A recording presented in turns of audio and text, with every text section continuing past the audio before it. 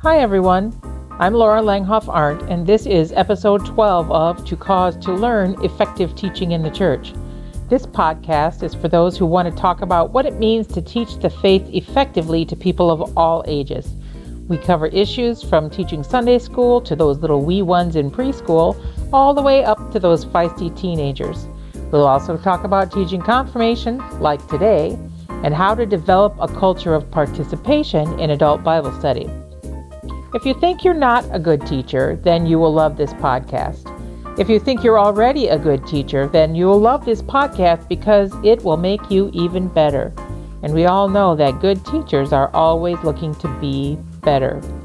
We've been through teaching preschool through 5th grade, so today I'm starting the confirmation years and answering the question, why should you change how you teach confirmation? It's an area that makes many pastors uncomfortable, and we're going to talk about why. So, welcome, and let's get started. So why should you change how you teach confirmation? Well, first let me ask this. What is the goal of confirmation? My husband is a pastor, and it wasn't too long ago that he was in a church council meeting, and one of the council members asked somewhat negatively, "What are you trying to do with this confirmation stuff anyway?" He was appalled, being the pastor, and realizing that there are a lot of people who don't realize that confirmation is a Lutheran tradition that goes back before Martin Luther in the Catholic Church to the early 1300s. After thinking about it for a while, I said to him, it's really a good question. I know it's discussed in a lot of academic papers, but it's a question all pastors need to ask themselves. Keeping in mind that we're talking about 13 and 14-year-old children, what's your goal? There could be multiple answers. So take a minute to think about it. Why do you teach confirmation? Is it because it's tradition? Is it to increase the Bible and doctrinal knowledge of kids? Is it to have kids publicly confirm their faith? Or is it to make them think about what they believe as they begin the process of deciding who they are? Well, if your primary answer is a combination of increasing Bible knowledge and having them publicly confirm their faith, or having them think about what they believe as they begin this process of maturing, then I suggest that you might want to consider changing how you teach confirmation. And here's why. The first reason, and why confirmation makes many pastors uncomfortable, is because the seminary doesn't do a great job of teaching pastors how to teach. At least most of them that I know don't. I can't tell you how many pastors in my workshops tell me that confirmation is their least favorite thing to do, and that makes me really sad. And when I ask why, they say they can't get kids to be quiet or to do the work, which makes them feel like a failure. But the big one is that they don't have any idea if the kids actually get it. Now, both of those issues come from the same place. And I'm going to be honest here. Lutheran seminaries, the ones that I know, are wonderful places to learn the Bible, theology, and Lutheran doctrine. But they don't teach pastors how to teach. They may offer one class on teaching, and it's very general and not about best practices in engaging people's minds, whether they're kids or adults. There also isn't much, if anything, focused on middle school or on confirmation, which is an important part of a pastor's job. My husband says he was given Luther's Small Catechism and told to set up his curriculum. And so he did. And then when he got out in the real world, he realized that what he set up in class was not realistic at all. But where's he supposed to go then? Another problem is that Luther's Small Catechism isn't a curriculum. Oh my, did she really say that? How can she say that? Well, to be honest, Luther's Catechism is a great resource book. But a curriculum is more than just a book full of information. The Small Catechism is not easy to read and not a very interesting read, especially to a 13 or 14-year-old and most likely all teenagers. We seem to think that if it's good enough for Luther, then it must be good enough for us. But is it when we're talking about teaching kids? It was written a few hundred years ago. Not being taught how to teach effectively, most people resort to teaching the way they were taught, unless there's some kind of intervention. The second reason is we know a lot more about teaching and learning than Luther did in the 16th century. Everyone would be better served if we were realistic about learning and could step out of what we think is true or what we've experienced in the past and embrace what we know now to be true about both teaching and learning today. Back to Martin Luther for a minute. I know what he said in his small catechism about having kids and whole households memorize the catechism, and many pastors still think that's the way to go where confirmation is concerned. But that kind of depends on your goal too. If people memorize the catechism, will they have it memorized forever? Does memorization lead to greater understanding? Martin Luther didn't know what we know about the brain and development and how people learned back in the 1500s. My bet is that if he knew, he would change his methods. Also, things were a little different then than they are now socially, and it makes a difference. While the book is timeless, we would be foolish to not realize that he wrote it for his time. Why would we teach according to 16th century methods when we know so much more now? Professional educators are always being taught this new information about teaching and learning, and they change how they teach constantly because of it.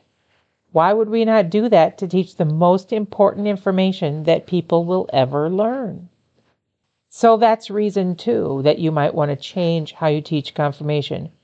Reason 3 is that these kids are not yesterday's kids, or rather, these parents are not yesterday's parents.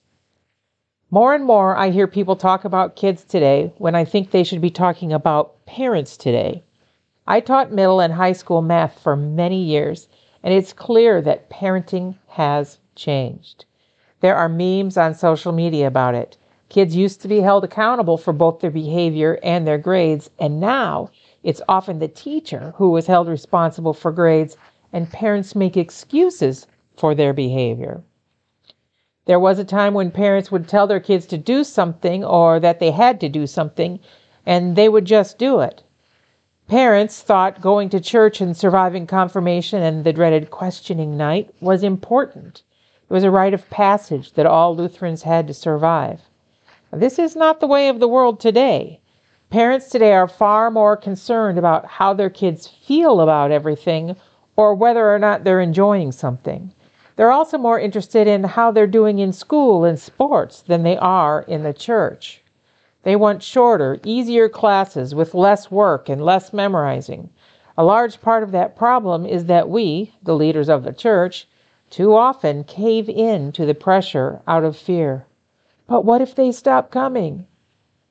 Kids today have been given a voice and a choice. If they don't want to do something, parents may not make them. Where their faith is concerned, do we cater to the kids then? No. They're kids. They still don't know what's best for them. Do we cater to the parents? No. And yes. We educate the parents and encourage them. How we do that is a discussion for another day about how we communicate and organize our class and our class time to everyone's advantage, encouraging parents that their child's eternal life is more important than their earthly life. Another issue is that where yesterday's kids most likely had gone through Sunday school and had some Bible knowledge, we find that many kids come into confirmation illiterate where the Bible is concerned. They have little or no understanding of Bible content or what their church believes and teaches. Many kids today come from single-parent homes, or homes where one of the parents don't go to church, or broken homes where they have two homes that they have to move back and forth in between. And many of their parents have little knowledge of the Bible as well. So how do we, as a church, get around that? That's another discussion for another day. The last reason, and the most important one, Begins with me assuming that you're still listening to this podcast and that you want your students to truly learn something, to honestly think about their faith, what they believe, and why they believe it. Middle school is the beginning of the preparation for independence. Kids start thinking about who they want to become and what they believe. Lutherans are notorious for telling people what to think. They don't ask them what they think and then challenge their thinking with biblical truth. It's not about what is taught as much as it's about how it's taught, which can be changed. We now know so much about how people learn and how the brain works that we can teach in a way that helps people remember better and longer. These kids are 14 years old. How much do you remember about what you learned when you were 14? If you're honest, not much, unless it was like math, where it's built upon every single year. Many confirmation services have a place in them where these 14-year-old kids are asked if they will commit themselves to their faith to the point that they would die for it. These days, and at this age, they can barely commit to what they want to do next weekend. Do you really think they'll stand by a commitment to die for something they're not sure they believe in the first place? They're 14. An important part of their brain is still under construction and will be for about another 10 years. And it's the part that deals with executive functions. And we really think that this is the time for this kind of commitment? Well, let me ask you this. When was the last time you asked your high school students what they remember from confirmation? What about young adults, and even seniors? How much do they remember? Can they tell you what they believe and why they believe it? Can they tell you why we baptize infants? Can they tell you why we believe that Jesus' body and blood is in, with, and under the bread and the wine? Probably not. My husband and I taught an adult Bible study class about baptism and started by asking what people knew about it. We heard all kinds of stuff that wasn't biblical and certainly not Lutheran, even down to sponsors or godparents having to legally take care of a child if parents die. Somebody I know, whose dad is a Lutheran pastor, grew up, had kids, and baptized all of them as infants. When she was 29, she and her husband decided to go, with their 3 kids, to a non-denominational church in the area. Her dad asked her what Lutherans believe about baptism that's contrary to the church they were going to. And guess what? She didn't know. She couldn't tell us anything about Lutheran doctrine and baptism. And she was only 29. The days of people being Lutheran because their parents were or are long gone. The reality is most kids will get married without considering religious beliefs at all today. If they do, there's a very good chance they will end up marrying someone who may be Christian, but not be Lutheran. Now that's not the end of the world, except maybe for the Lutheran Church.